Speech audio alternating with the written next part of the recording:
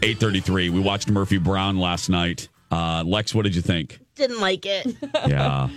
Oh, guys, I really wanted to like this because I love Murphy Brown. I do love the character. Strong female role model. Love it, right? Speaks her mind. Yeah. But last night, the premiere of this revival, it felt very polarizing. Also, as we were talking about in the beginning of the hour and earlier in the show, Dr. Ford's testimony, there's already real life drama that's enough already. And then you add the cheesy writing. It felt old, the trying too hard. Mm-hmm. So I had to stop it at midway through. I couldn't take it anymore. I agree with your assessment of the first half. My only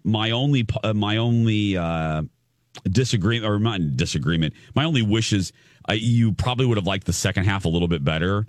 A couple reasons. First, there was a surprise cameo by Hillary Clinton that CBS had kept secret, and they managed to keep this a secret. No one knew. They did that vis-a-vis the bit that they held over from the original show where Murphy can't keep a secretary, and Hillary comes out of the elevator to interview as a potential secretary, but she's not Hillary. She plays a Hillary with one L. Here's a little bit of that. Hello, I'm here to interview for the secretarial position. Hillary? Yes, Hillary Clinton. My God, you look just like... I know, Hillary Clinton. I get that a lot, but my name is spelled with one L. Well, okay, Hillary, with one L, please sit down. I guess you've heard this is a pretty demanding job. I have. Your reputation precedes you, but I want you to know I'm not afraid of hard work. I'm qualified and ready on day one. And I also assume you've had previous secretarial experience? Absolutely. For 4 years, I was the secretary.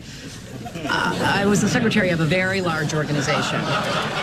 So it goes on, and so that moment was cute. And then she has really good chemistry with her now adult son, which kind of freaks me out, and it's a flash of mortality for me because we watched the kid be born in 1991 or whatever when she was fighting with Dan Quayle. But anyway, she has really good chemistry with the actor that plays her son, and that was very authentic. But I agree with you.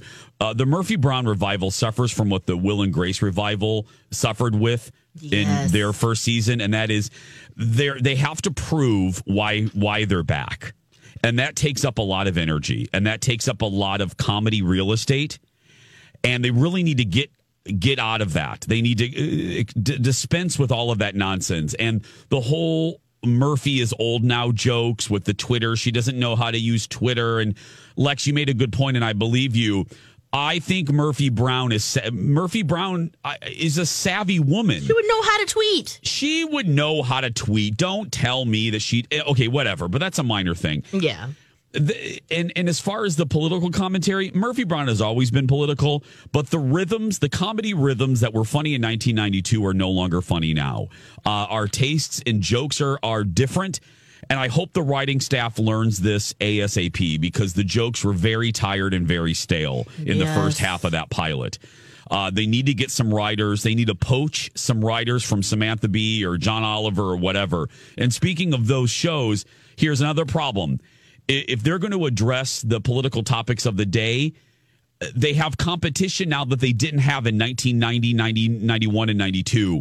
And that is John Oliver and The Daily Show are doing political satire and political commentary much better than what we watched last night.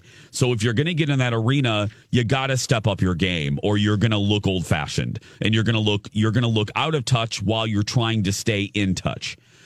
That's the problem. I have hope, though, Lex, because, now let me transition. I have hope because I finished it this morning on my phone. NBC sent me the screener for the first 2 episodes of the new season of Will and Grace. Mm-hmm. So much better. Good. So much better. That's good to hear. They got all of that baggage that they had to tie up loose ends last season. It's all done. It is now a fresh show. Yes, it's that fantastic foursome, but it's fresh stories. It doesn't feel like they're trying hard to prove they should be here in 2018, which, right, Lex, that's how we kind of felt. Oh, you know? Yes. I mean, and look, we realize the giant task that is necessary to satiate the fans that back then. Yes. And also be broad enough to include and welcome new people who don't know these characters from another franchise or anyone else. So it's a hard thing to do.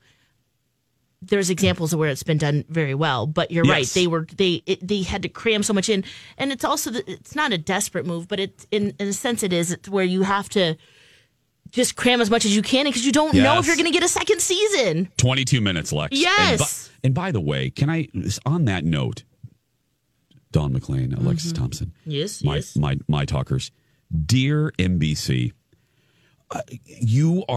if you want people to stop watching streaming services and come over to you got to change the commercial structure of your sitcoms. There seems like there's one more commercial break jammed in to Will and Grace, and it interrupts the flow.